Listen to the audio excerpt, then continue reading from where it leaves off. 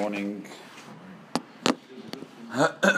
There's a sefer from Rav Chaim Palaji called Ruach Chaim, where he had the she'ela from a city where the Hazan used to wear a garb that was very, very similar to the garb of the Hazan of the churches.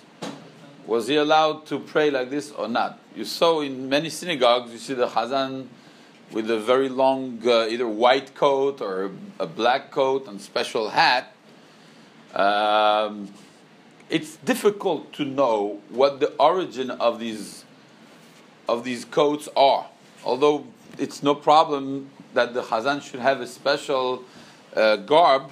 Actually, it's brought down in the Mishnah Berurah in the early minhag was that the Hazan is a special garb. We mentioned it yesterday. The special garb specifically for the Hazan that was going all the way down, covering even the feet. It was not respectful for the Hazan was very, very important position. The Hazan Kavua, the Mishnah Berurah brings the same way the Talmid Chacham is not allowed to have a stain on his clothes, so too the Shaliach Tzibur. At any time when he goes out, he represents the Kahal, not only when he prays, but also throughout the life. And therefore, when he would go to the marketplace, he has to be perfectly dressed like the Talmid Chacham. Same thing. So you see that there was importance in the way he dressed. He represented the Kahal.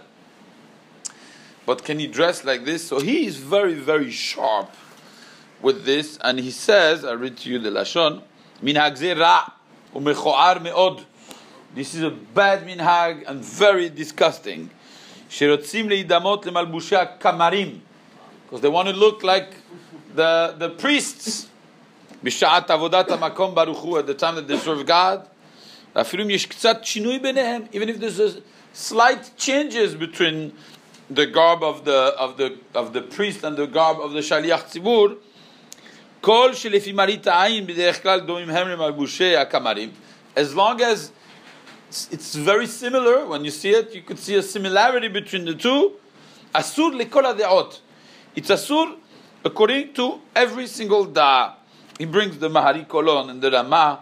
Levatel minhag ze. You have to levatel this minhag. Brings another sefer, a sefer called Lev HaIvri, that says that if on Yom Kippur the only place that one is allowed is available is a place that has such a garb, and the Shachzibur is dressed in such a way. It's better he prays b'yachid in his house than he goes to synagogue to pray with the Shachzibur like this. Why? You cannot go like the ways of the goyim, especially when it comes to avodah zarah, and therefore this is very similar to avodah zarah. You should never look like that. This is what it says in the halacha. Very interesting, because there are places like this. There are places. Again, it's very hard to know which one is what. So I searched a little bit because I have a little bit of a safek. I used to live in Paris in front of a Antonist church. So Antonist is a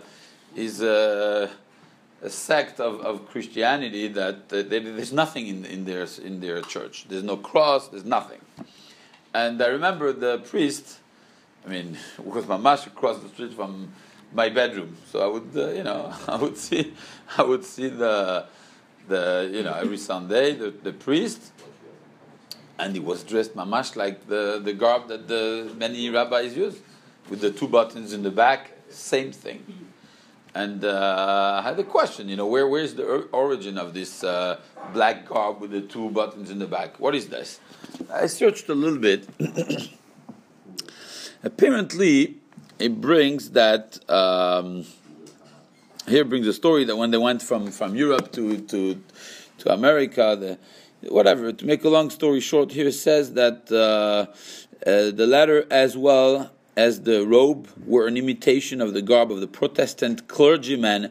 They didn't know. Basically, he's saying a story. The rabbi is saying, we didn't know that this was the origin. Apparently, Protestant, with this Antonist thing, is a part of Protestant Christianism. And that's the way they dress there. So I question very strongly this. Well, I mean, all the rabbis, many rabbis wear this thing.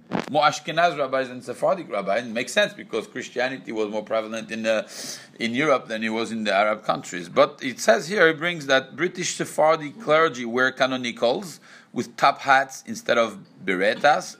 Previously, tricorn that were worn over a hairpiece. It is said that one summer in the 19th century, Chazan of Bevis Marks felt hot, removed his wig, found his tricorn no longer fitted, and officiated at the top of war. Sephardi Chazanim in Amsterdam and elsewhere retained the tricorn. British Chachamim all seem to have worn robes as on the continent. For example, an example is seen as the portrait of David Nieto, 1701, at Jewish Theological Seminary of America. It is not certain whether these were an echo of Christian ecclesiastical wear or a style specially developed for or by rabbis. You see that there's a lot of similarity between the dress that they had, the rabbis, and it's very questionable. These garbs that I go to certain synagogues sometimes, I see the Chazan in Mexico. They have many that by the Shamis, they have many that the Chazan goes with a special hat and things like this. In Paris also, there's still a lot of synagogues like this. It's very, very questionable. One would require to mamash go and analyze if this garb was a especially Jewish garb, or if it has been copied from the other religions. In that case, one would not be allowed to pray in that synagogue.